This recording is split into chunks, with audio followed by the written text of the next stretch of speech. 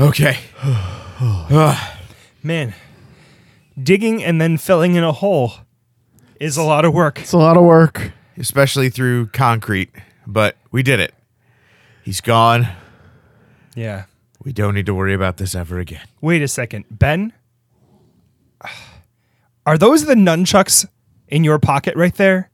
Yeah. You were supposed to throw them in with him. Now we have to go find an incinerator somewhere. I'm not going to leave the evidence with the body. All right, let's go find the incinerator. Okay. If Death Stranding's taught me anything, there's one about a 20-minute walk away. So we should be fine. All right, let's go.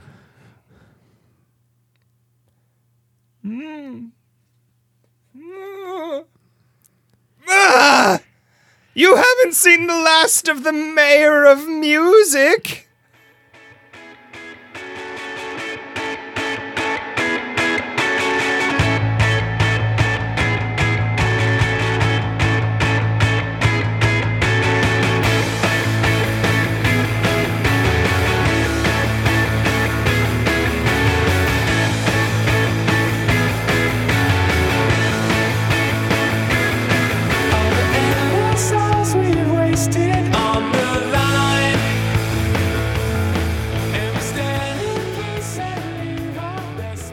Hello, Internet, and welcome back to Draft of the Universe. This is the Nerd Fight Battle Royal.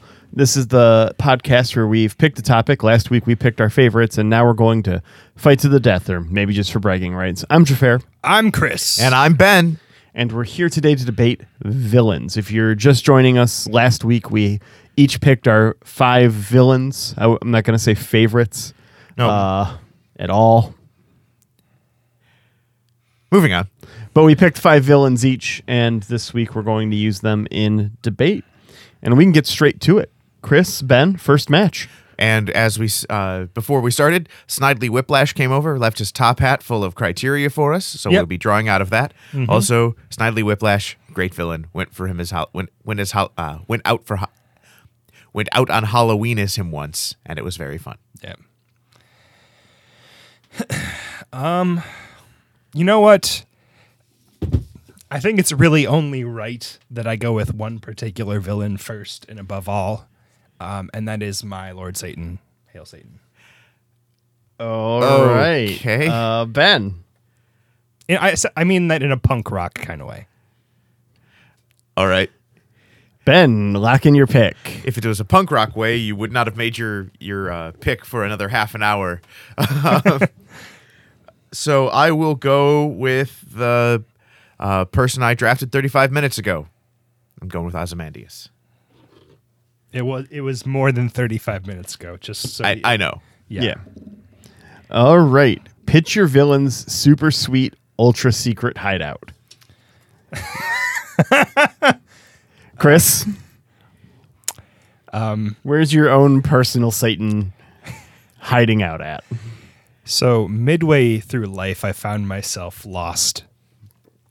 In what do you got? 10 years to that? Yeah, maybe. I mean, okay. Going off of family history, I probably got about 5 years until that. But all right. But midway through life, I found myself lost in a wood when the true path had abandoned me. There, I ran into my buddy Virgil, who took me into a super secret, ultra sweet hiding place. He took me into hell. Okay. All 9 circles of it, each one more diabolical than the last, ending in the frozen 9th circle of hell, where Satan makes his home. Okay. I feel like there's and also there's been a number of books about this topic. It's not really of my feeling political super enemies. secret. All of my political enemies were in hell as well. Oh, yeah. And everybody who was ever mean to you. Yes. Yeah. Okay. Well, doesn't really sound super secret Like or that ultra one kid, sweet. But that one kid in 6th grade that I really hated. yeah, he's that there. disappeared and I never saw him again. He's there. Okay. He had a bowl cut, Hey, that probably wasn't his choice. but he had blonde hair and a bowl cut, and he was a stereotypical bully. like in every sense of the word. And I don't know what happened to him. I've tried to find him to tell him, hey, you sucked back then. And I can't find him. Yeah, you want to bully him now. Yeah, do some cyberbullying. It's a good response. I think, payback doesn't count as bullying, right? No, it totally does. It's very much so. Wait, so Revenge of the Nerds just made all of the nerds into bullies? The nerds are awful in that movie. Yeah, they literally commit sexual assault. Yeah, it's real bad. That's- yeah, that's- Ogre that's- has reason to hate nerd. Yeah, that's Like- that's fair. That's fair. Yeah. Man, talk about something aging poorly. I don't think that that was good when it came out. It's like, I don't know. It came out into a landscape of like Porky's. Like there was basically a period of 5 years in the late 70s where movies like this just were very common. But Other people doing it does not make it okay. I'm not saying it's okay. I'm not saying it's okay. All right. it just reminds me once for family movie night, my dad was like, "Oh, Animal House. I seem to remember this being funny." And my mom was like, "Me too. Let's have family movie night and watch Animal House." It was a poor decision. Ben, do your parents listen to this podcast? Probably not. Sometimes they are the worst. Well, I totally understand that. Oh, I remember watching this movie 30 years ago. I'm sure it was still. I don't- It was funny. So Ben, just to put this in perspective, when Henry will be like 10 years old, the same thing would be you saying, "Oh, American Pie. I remember that as a funny film. Let's watch that." I've never seen American Pie, so I can't comment. But I'm assuming it's like watching Honestly, Anchorman or yeah, something. you're not missing much. A dude fucks a pie. I'm aware That of is the the name of the conceit. movie, yes. Yeah, Dude Fucks a Pie is the name of a movie. Well, Yeah. it's Is why the they name. named the movie what they did. But- Yeah. But yeah, I mean, like that's the same like historical disconnect. They didn't have they didn't have a reason to remember it without all of the awful things in it. Yeah. I just Maybe they- I'm maybe trying they- to cut them as much slack as I can for like, That's hey, in maybe case they're listening. Well, but also just like I saw this when I was a kid and remember it being funny. That's true. Yeah. Maybe there was cocaine involved. The I mean- time frame was good for that. So maybe they saw it while on cocaine and thought it was a Yeah. riot. And to be fair, it's a pretty funny movie. Yeah. Again, a lot of problematic shit in it. Yeah. But Yeah. you can't watch a film from the 70s or early 80s. I mean, you can barely watch a film now. So Ben, Ozymandias. So with Ozymandias, you've got some options. Because, I mean, he already has a really cool secret hideout. It is his Arctic pyramid, renewable resources, Dr. Manhattan generator, Yeah. cave. But that's not secret anymore. The Watchmen found it and messed it all up. Yeah. And, of course, If by mess it all up, you mean Rorschach made a giant mess. well, Ooh. yeah. Do you know how hard it is to clean ice? Yeah. It's real hard. You can't wash it. No. But you also have his business empire, his really sweet apartment up in the top of his own skyscraper, living up there. But everybody knows it's his building. It's hey, why does Batman keep leaving Wayne Tower every time Bruce Wayne goes up to the top floor? Like, okay, maybe this isn't a great secret hideout. But what's one thing we do know exists in the Watchmen universe? Repulsor technology. Ozymandias helped Night Owl build his Archimedes flying pod. And the other thing we know about Ozymandias is he never does something unless he's going to do it big. It's true. So while he was just like, oh, this is good enough for you, I'm going to have my own super sweet flying space, like air fortress that I can sneak off to whenever I need to not be down there. So he's going to have a completely renewable, completely self-sustaining, floating city that he can run as he sees fit. That is above the petty squabbles of the reds and the blues down below, and he is going to rule as he sees fit because he's that kind of guy. BioShock 4. Man, you really need to see the Watchmen TV show. Doesn't he live in a castle? You really need to see the Watchmen TV show. I'm not going to spoil anything because it's less than a year old, and I've been encouraging everyone to listen to it on pod for months, and if they haven't gotten around to it yet, this is your official last chance. Next episode that Ozymandias or Watchmen comes up in, I will not be bashful about spoilers. I do really want to see it. I just haven't had an opportunity. Yeah, I don't have HBO.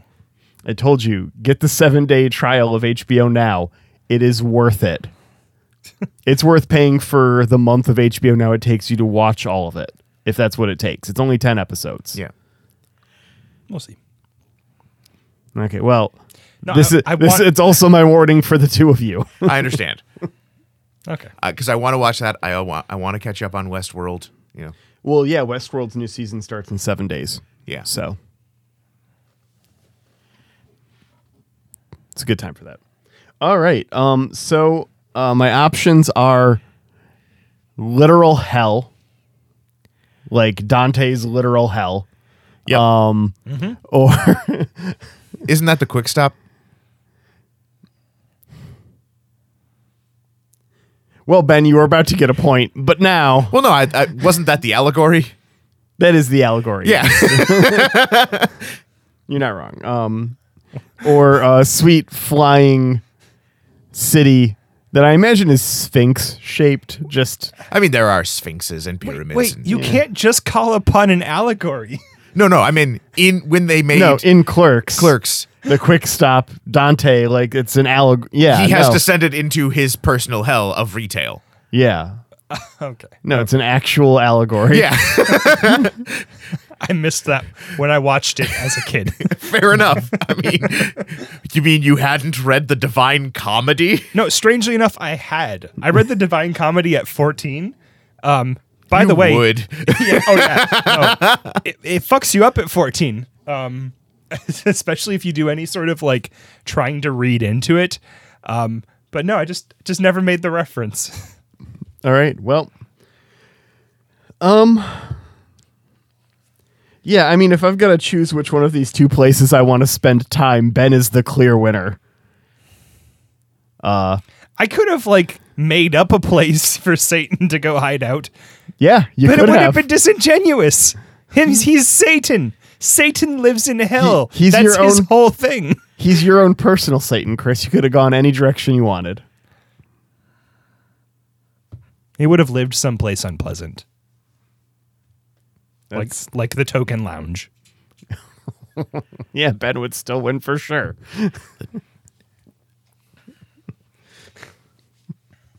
Fucking Token Lounge.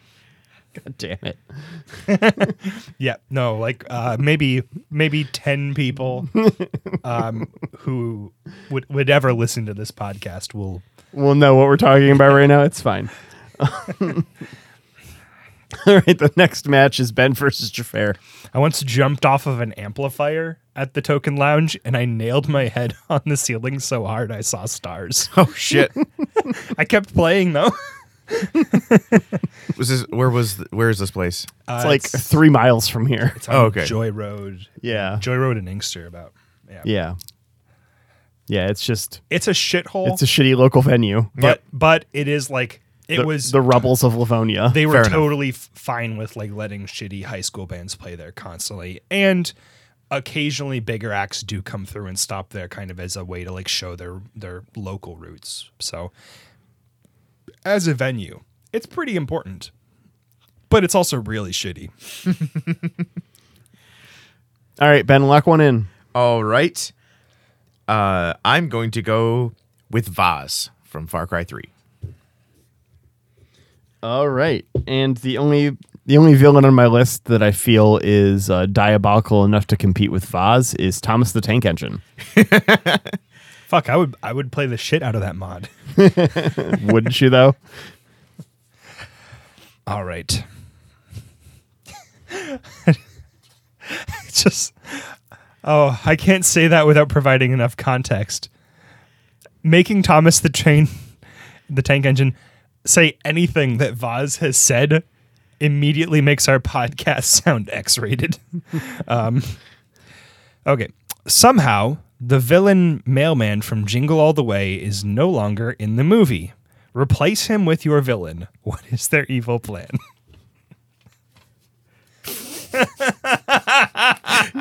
Well, shit. Okay. So what's Vaz gonna do to get the Turbo Men toys? Well, more bombs. There was one bomb in Jingle All the Way. Gonna Voss, need more bombs. more bombs. He's going to drug Arnold Schwarzenegger. Yeah. Yeah, give me the whole thing here. But I think the end goal is the same as it is in Far Cry 3. He wants the Turbo Man dolls so he can hold them for ransom and sell them at a higher price on the secondary market. Also, I think the black market is the third, is a tertiary market. Because like the secondary market is like eBay. oh, fair enough. Yeah. Well, but I mean, they do go to the black market Santa shop. Yeah. And that I would say that would be tertiary. Oh, okay. Yeah. Because you got store, eBay. You know what? I'm just now realizing that Jingle All the Way is really about like the life cycle of products outside the traditional, retail setting. Interesting. Sorry. The secondary market. The secondary and tertiary markets. But his plan is also probably bigger than the Turbo Man doll. Arnold just happens to get caught up in it, which is why he's also probably planning to kill everybody at the holiday parade to make his point and to capture the working Turbo Man suit, which will allow him to complete more of his nefarious plans. All right. Because it has a working jetpack and disc launchers, it's probably also like bulletproof. Checks out. All right, so Thomas is going to get into the Turbo Man market, or rather, he wants to shut down the Turbo Man market.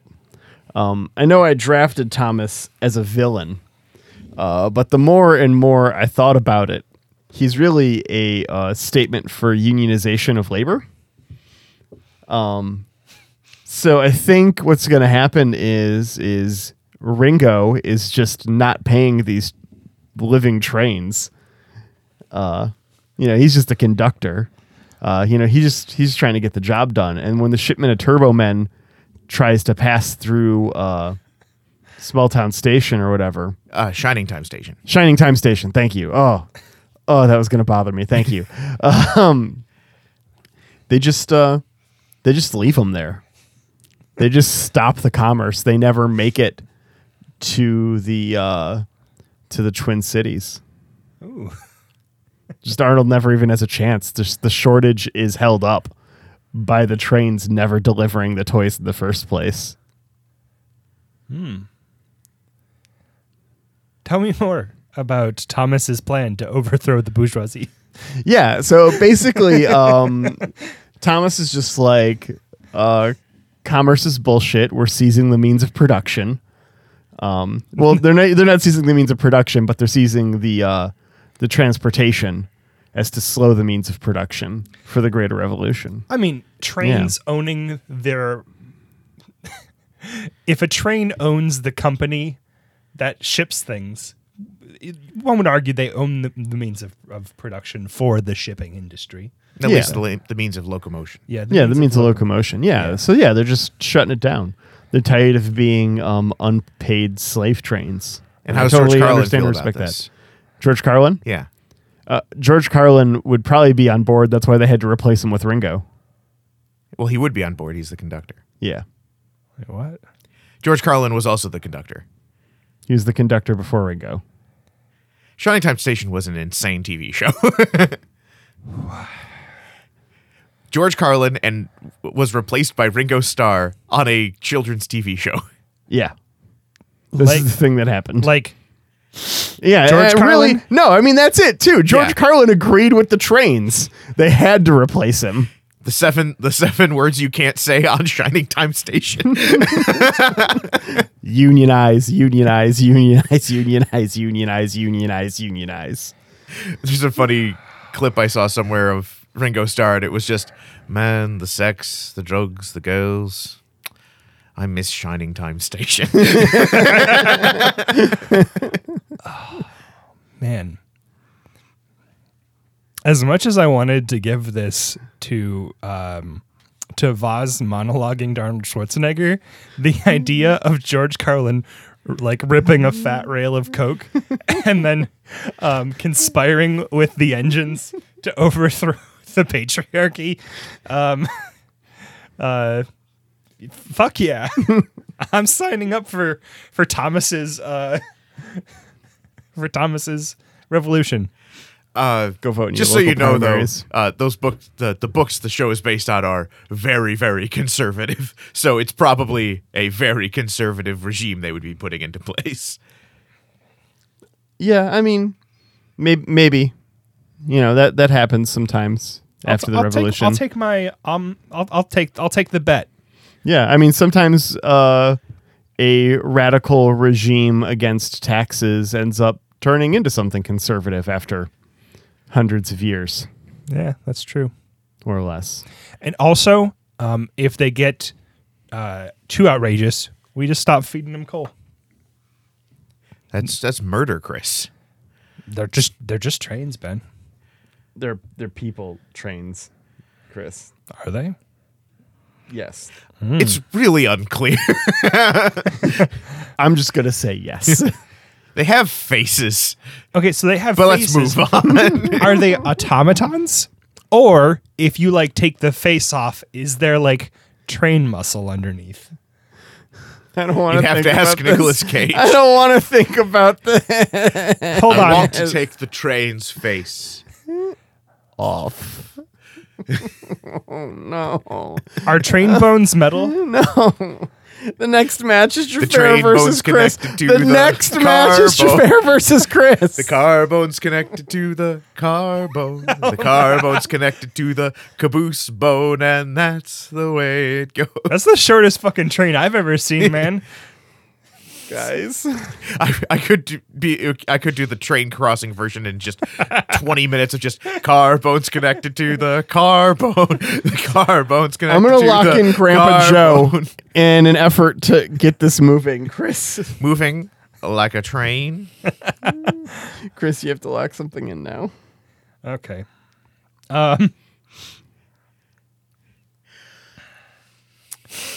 Pardon me. Am I choosing Aaron Burr, sir? All right. Aaron Burns never been on a train in his life. You sly dog, you caught me monologuing. What's your villain's greatest moment of self-awareness?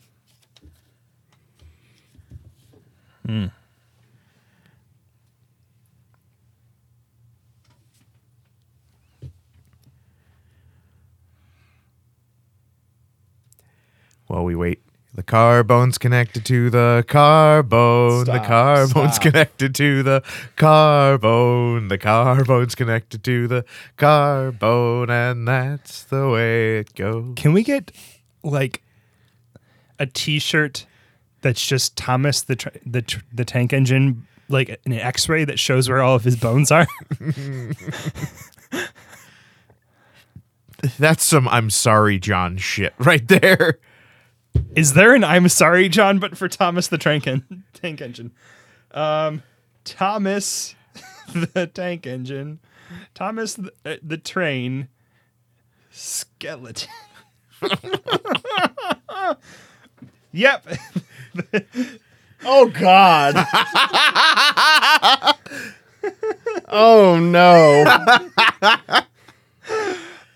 I think there's plenty of content for this. Oh, Ben. I don't want to see it. It's just a giant naked person inside the train. Oh no. Oh no. This one's crawled out of the train. And it has Snail. Oh yeah, I've seen that. Oh,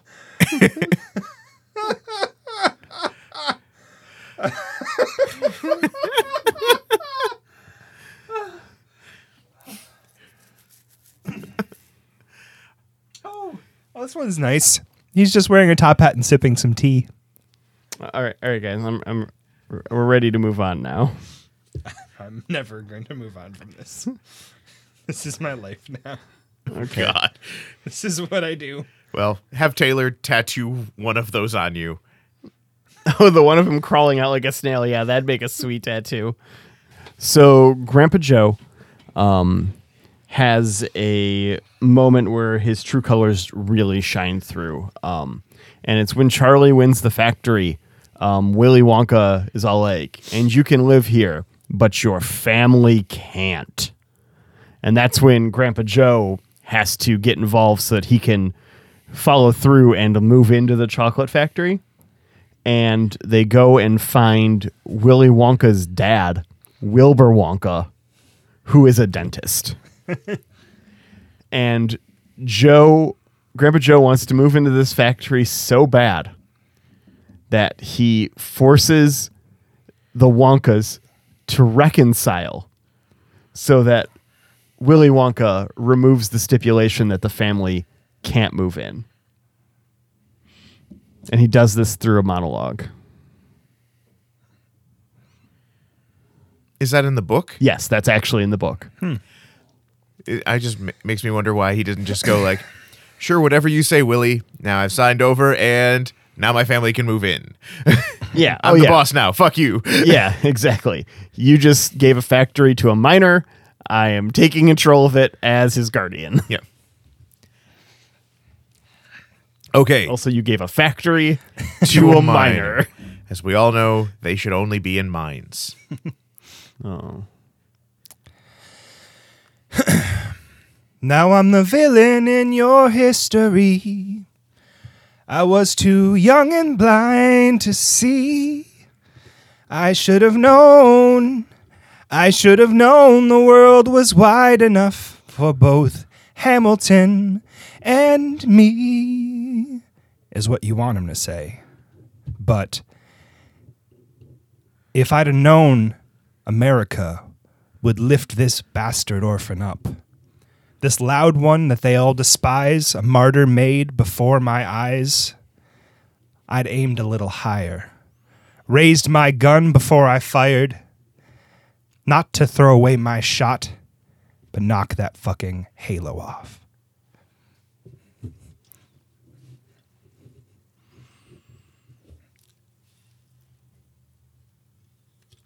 Did you make that up? Mm-hmm.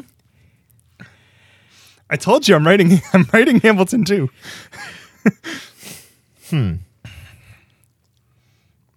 Oh, Chris gets the point.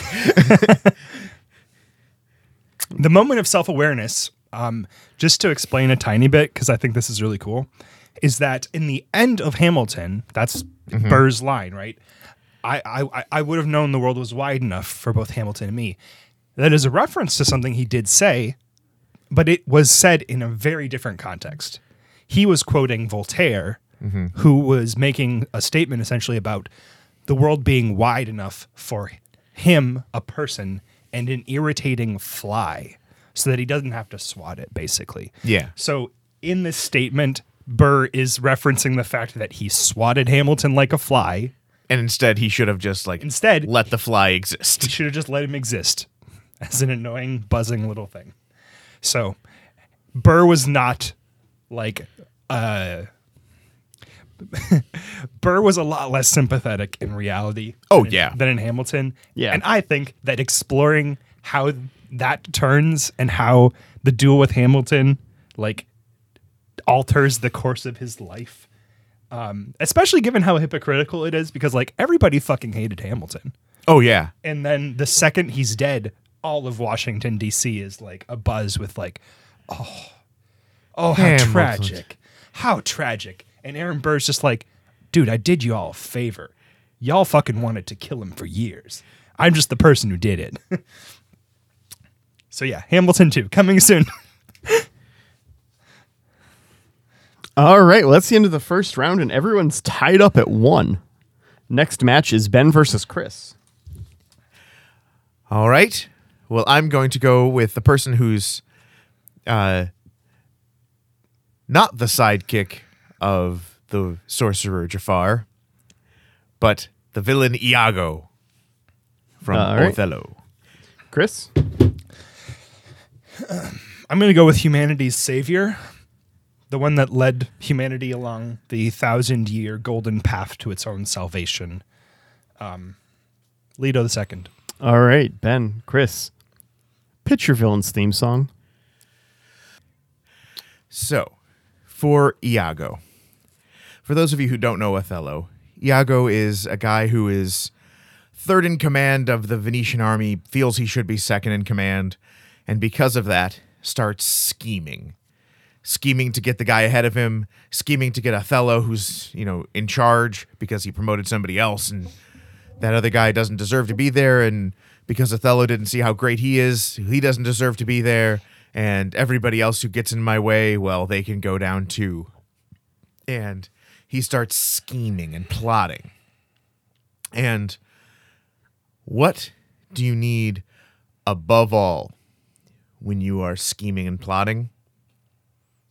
You need good timing. A ticka, ticka, ticka, ticka. Timing. A taka, taka, taka, taka. Timing is the thing. It's true. Good time for me and you. Fuck you. Fuck you. Fuck you. Yeah, Chris gets the point. We haven't even heard his pitch yet. Oh, yeah. Okay. I guess go ahead, Chris.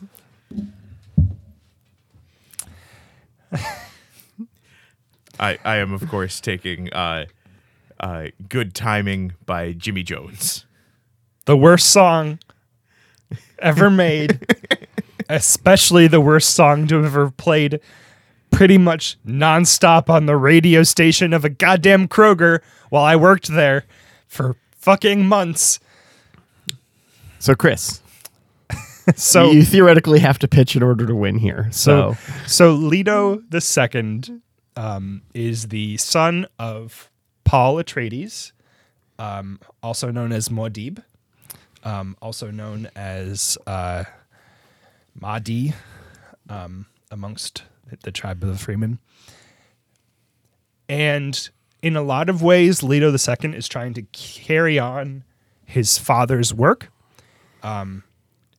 Paul sees the future and sees at a certain point that the only way to avoid an eternity really of suffering for the human race is to institute like essentially a plan and to basically amputate the hand to avoid losing the arm. And unfortunately, that plan does not end up resting on his shoulders, but on his son's shoulders, which makes it kind of a really tough sell. And once Leto II understands fully what his father's plan was, I'd imagine he spends a lot of time thinking about that over the centuries afterwards as he slowly turns into a giant sandworm. So I'm thinking that his song is probably Neil Young's Old Man. Old man, look at my life. I'm a lot like you were. okay. I live alone in a paradise. That makes me think of you. Also, I'm a giant sandworm now. just like the song says. Also, I'm a giant sandworm now. Yeah. Nobody knew what Neil Young meant at the time, but Yeah. now we do. And well, Neil Young had prescient visions of future Dune plots.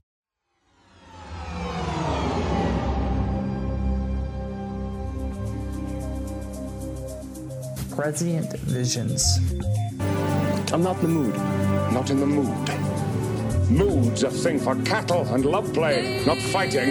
Not in the mood for details. Now you listen to me. I want details, and I want them right now. I don't have a job. I have no place to go. You're not in the mood? Well, you get in the mood. Prescient visions of Dune.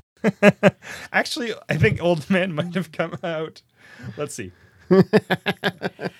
Old Man, Neil Young. Came out in 1972. Yeah, Dune was in 69, I think. Yeah, but Well, yeah, when was God Emperor of Dune, though? Oh, yeah. Okay. God Emperor of Dune was much later, I think. Yeah.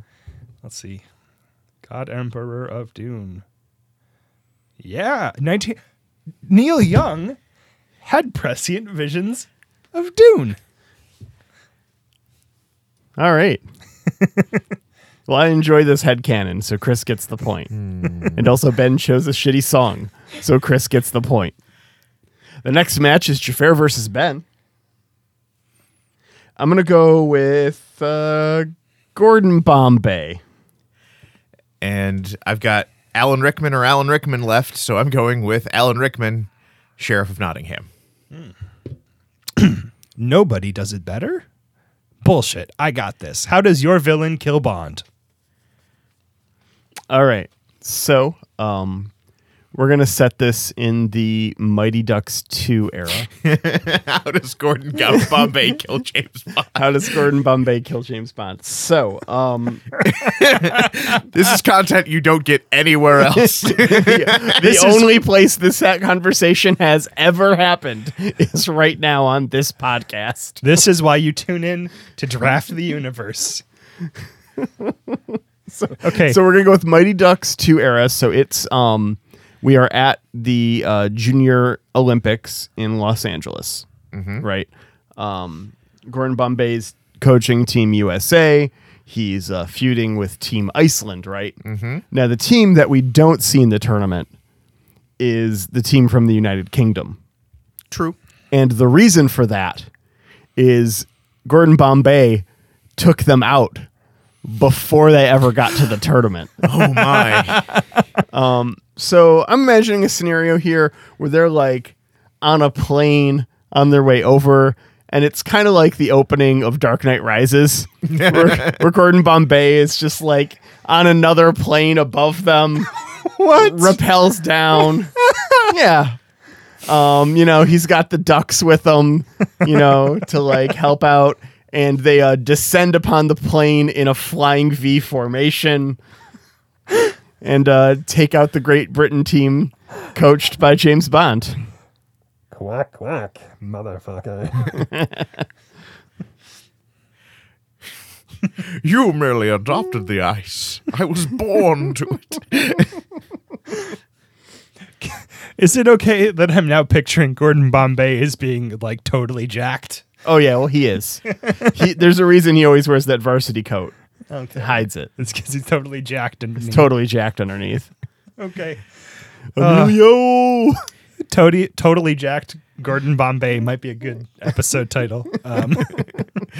I was thinking Bombay versus Bond, but Oh yeah, no, Bombay v Bond also pretty good. So Gordon Bombay. Ducks fly together. That's the code word for them to descend upon the plane. Gordon Bombay is not on the level of a Bond villain. He's actually successful. No, because he's a lawyer who's not even powerful enough to get out of community service. Bond is dealing with a higher class of criminals who maybe have henchmen. Does the Sheriff of Nottingham have henchmen? Heck yeah, he even has an arch henchman in Guy of Gisborne. He's got henchmen with henchmen. He's got a power base. He's got an air of legitimacy. He is the kind of person where you can't just... But he's not the coach of the U.S. Junior Olympic hockey team, though. Just to be clear. No, he has an actual job. No Junior Hold Olympic on, gold. Hold on. Just to be clear, because I don't want any not facts to creep in here. You are correct. The Sheriff of Nottingham does not coach hockey teams. No. I just want that out on the table. I want that to be known. And how many castles does Gordon Bombay own? I mean, he's in Minnesota, and real estate's not that expensive, so I'm going to guess at least one. Sorry. Ben, where were you? So, In air of legitimacy, I believe. Air of legitimacy. Yeah. He's got. he has a title. He has people who work for him, and his actions are sanctioned, which is exactly the kind of person that you send a 00 like James Bond to try and take care of. You can't send like the constabulary over because they work for the guy. Yeah, in my personal headcanon right now, this is like James Bond is a title, and this is like era appropriate James Bond to fight the Sheriff of Nottingham. I mean, I'm not moving the sheriff forward to the modern day. I'm you're moving James Bond back. back. Yeah. I mean, I appreciate that, and I like it. And so he comes in, he's, suave and debonair, but the Sheriff of Nottingham has so much practice dealing with nobles who seem to be on his side but turn out not to be. Robin of Locksley turns into Robin Hood. Marion turns out to be in league with Robin Hood. In some cases, even Guy of Gisborne turns on him. But he still has the backing of the crown, and he still has just leagues of henchmen to throw at him. And I believe the one thing that sets the Sheriff of Nottingham apart is, well, he's quick. Well, he's willing to verbally joust with somebody. When he has the chance to, he just kills you. You will never catch the Sheriff of Nottingham monologuing. Ultimately, what this comes down to is, do I think that James Bond could beat Robin Hood? Because that establishes the hierarchy necessary here. And I think he could. So I think that probably he could beat the Sheriff of Nottingham. You think James Bond could beat Robin Hood and the Merry Men? No. This is about comparisons of power. Yeah, but I'm saying James Bond is going James alone. Bond doesn't have to fight Robin Hood and the Merry Men, Yeah, he just It's- has to be better than Robin Hood. because Robin Hood takes out the Sheriff of Nottingham, and the Merry Men take out the goons. Yeah. So it's just a one. But I think It's a one-to-one. without the support structure, James Bond doesn't even get close. And I legitimately think, the support structure of Robin Hood. of the Kingdom of England. except this time the sheriff has it. He is sanctioned by King John. He's fighting for God and country. I feel like you're arguing against yourself right No, now, Ben. because this means James Bond is rogue, which he loves to do, but it means he does not have his support structure. And I also would say I don't think James Bond could take out Robin Hood. I mean, He doesn't have guns. Well, okay, are we sending James Bond back, or are we pulling Robin Hood forward? Because that changes my We're answer sending to James this Bond question. back. We're Okay. having a period-appropriate James Bond. yeah, He is not the greatest archer in the world. Robin Hood is. Yeah. yeah. he But, is- but No. do you know what James Bond's superpower is? Motherfucker can take a bullet and keep going. Take an arrow. He takes He'd an have to take an arrow. He's still He would have to take an arrow that was pierced by another arrow. Like the arrow sticks in James Bond's chest, and then Robin Hood shoots another one, and it goes through that arrow. See, I'm just pierced. picturing 70 How has that not happened in a fucking Robin Hood movie I'm yet? just imagining what it would actually look like for 70-year-old Roger Moore to try and fight his way through some medieval guards. Nah, and man. it's not good. nah, man, pierced like Brosnan with an arrow. In any case, But none of these people are hockey coaches. in any of these cases, none of these people are jacked like Gordon Bombay jumping out of a fucking airplane onto another airplane, Ben. So I'm sorry. I appreciate the arguments. I do think that you have some merit here, but I'm giving this one to Gordon Bombay jumping out of a fucking airplane. It's fucking bullshit. Gordon Bombay and those children would be dead. There's already D3. We know they're not. You think that's going to happen with the Disney show coming out? No, because he couldn't fight James Bond.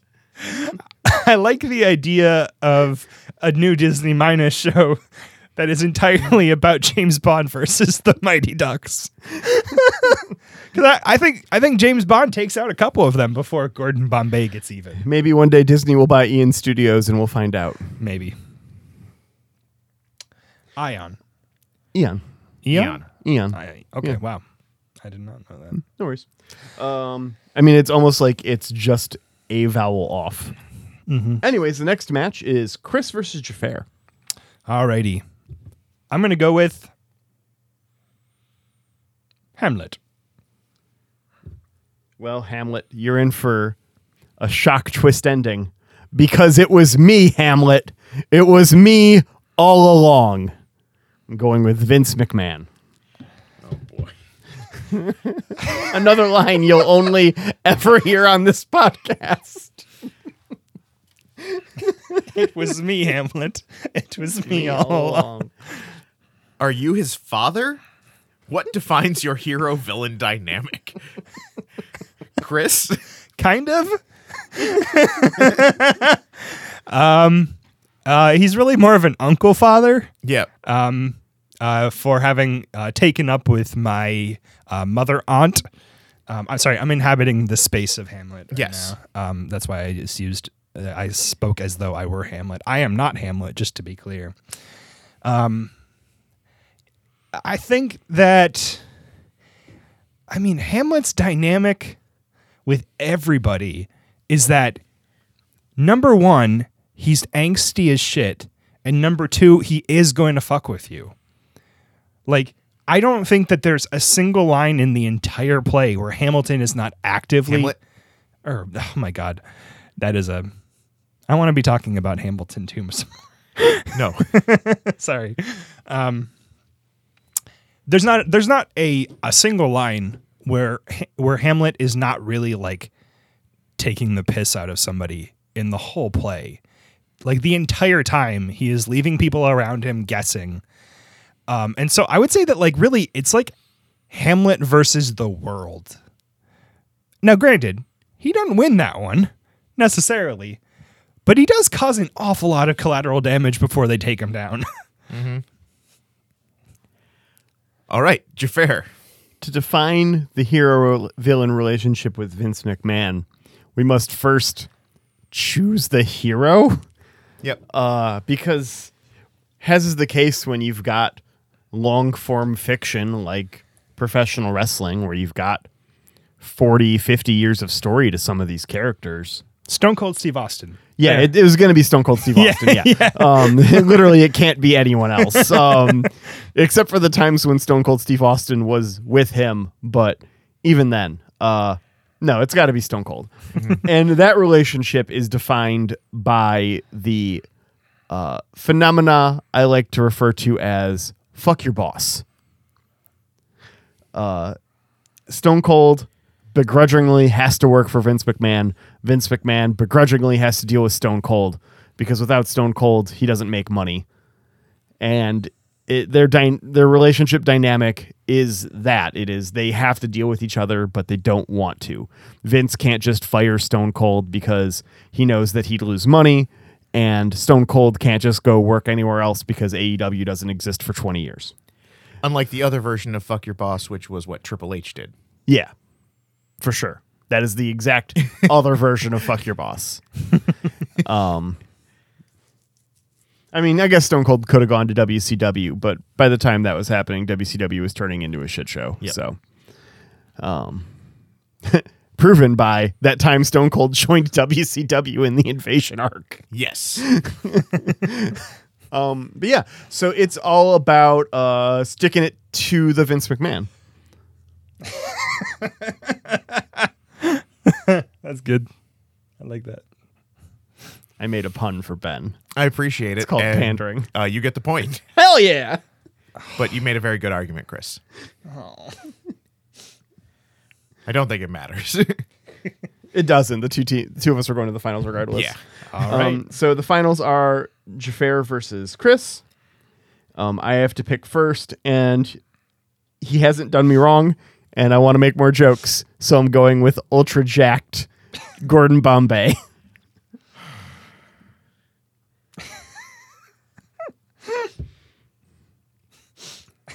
And I'm going with the only villain that can vie with Gordon Bombay.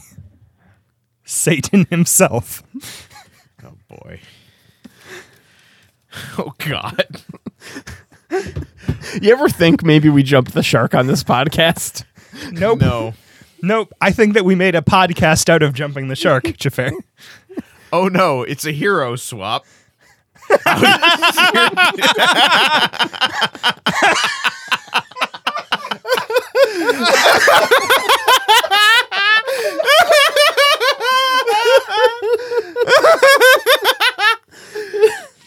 Oh, no. It's a hero swap.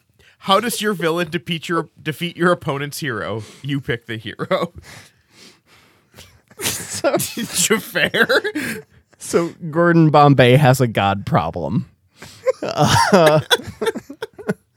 He certainly does. Now one might think, oh, it's literally God. How is Gordon Bombay? And I mean, and I don't want to mince words here. We're talking like one true, Christian God here. I'm not going to deal with any. I mean, that's Sure. the adversary's adversary, I suppose. The adversary of the adversary is my friend, right? Because Jesus is a my friend. Yes. Jesus is a I friend. have a friend in Jesus. Yes. So Gordon Bombay, you might think he doesn't have a chance, right? He gets up, Gordon Bombay lives his best life. It doesn't matter how he dies, but he gets to the pearly gates and St. Peter is there and he goes, Gordon, come on.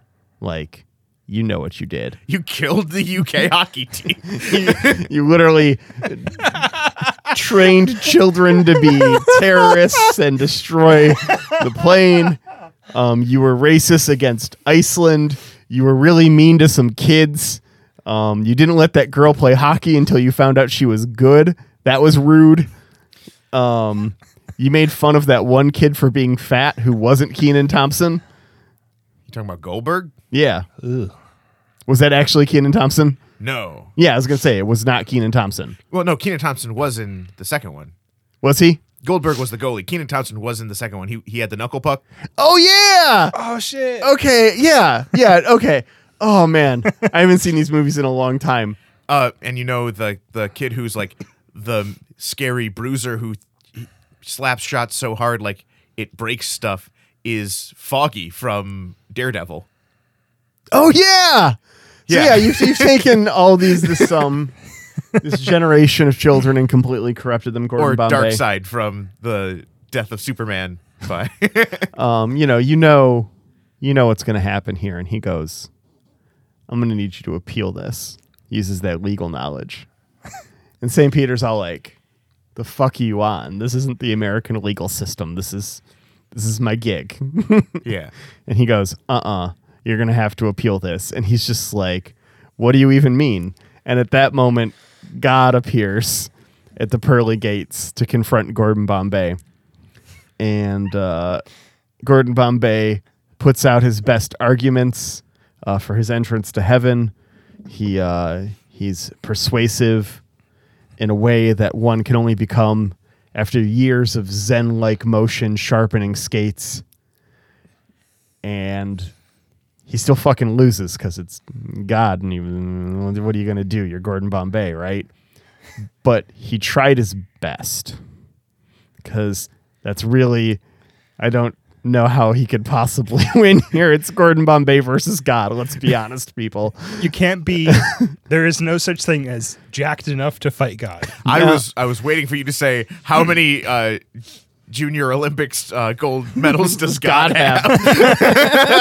As far as we know, 0. Well, God is in everyone, so All of them. Oh, okay.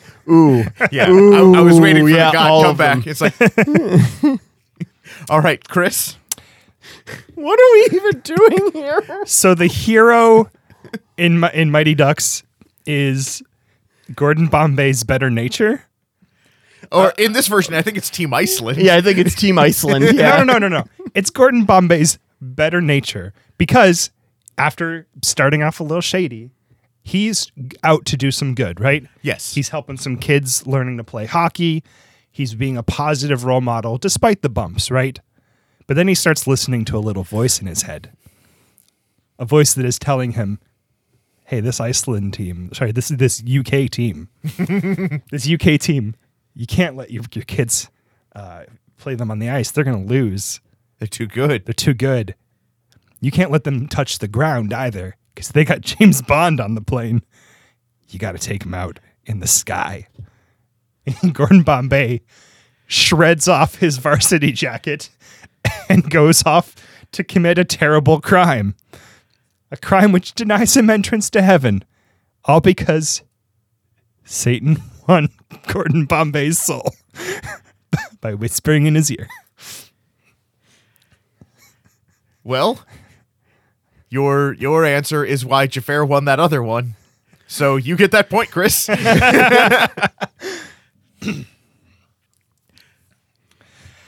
All right. Still kind of salty. I felt like I should have done better this round, but c'est la vie.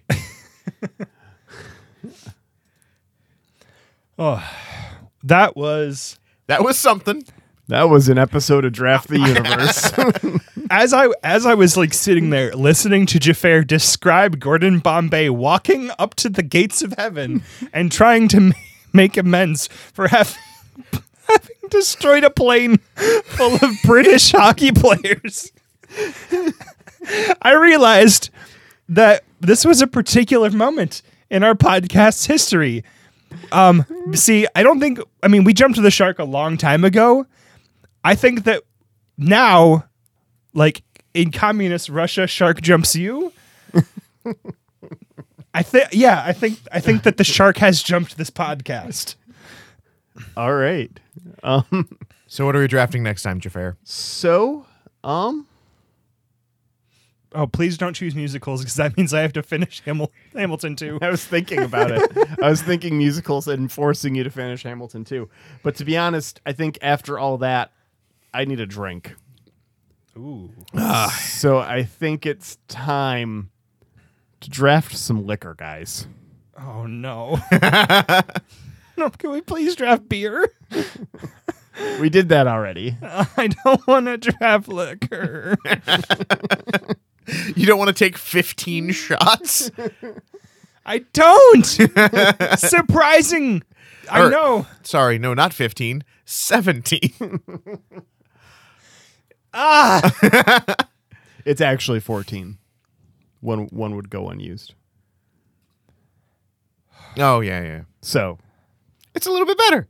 14 shots will kill me. we'll find out next week when we're drafting liquor.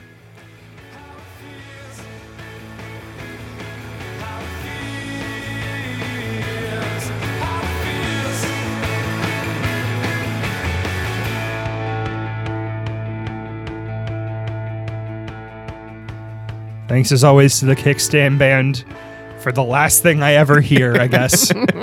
You can find their music wherever life is fleeting.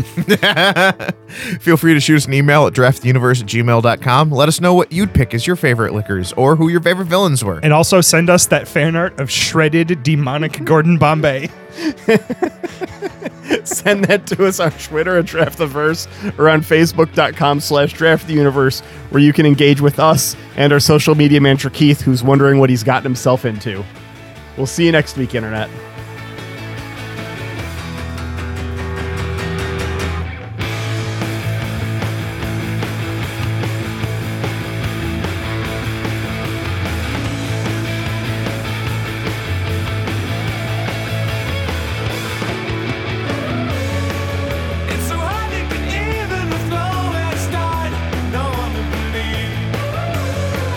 When you bang on your heels, you're not sure what you know. Oh, I know how it feels.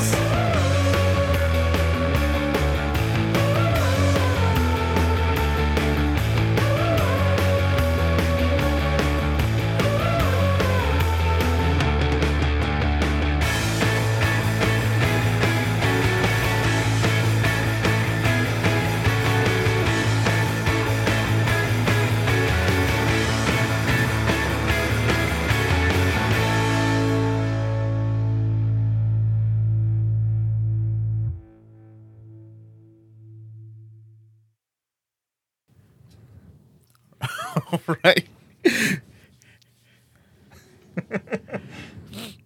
Thank you for Just give me a second here. helping me to make this character into a set piece. I know that he's so bad, and I just really appreciate the fact that I get to continue portraying him.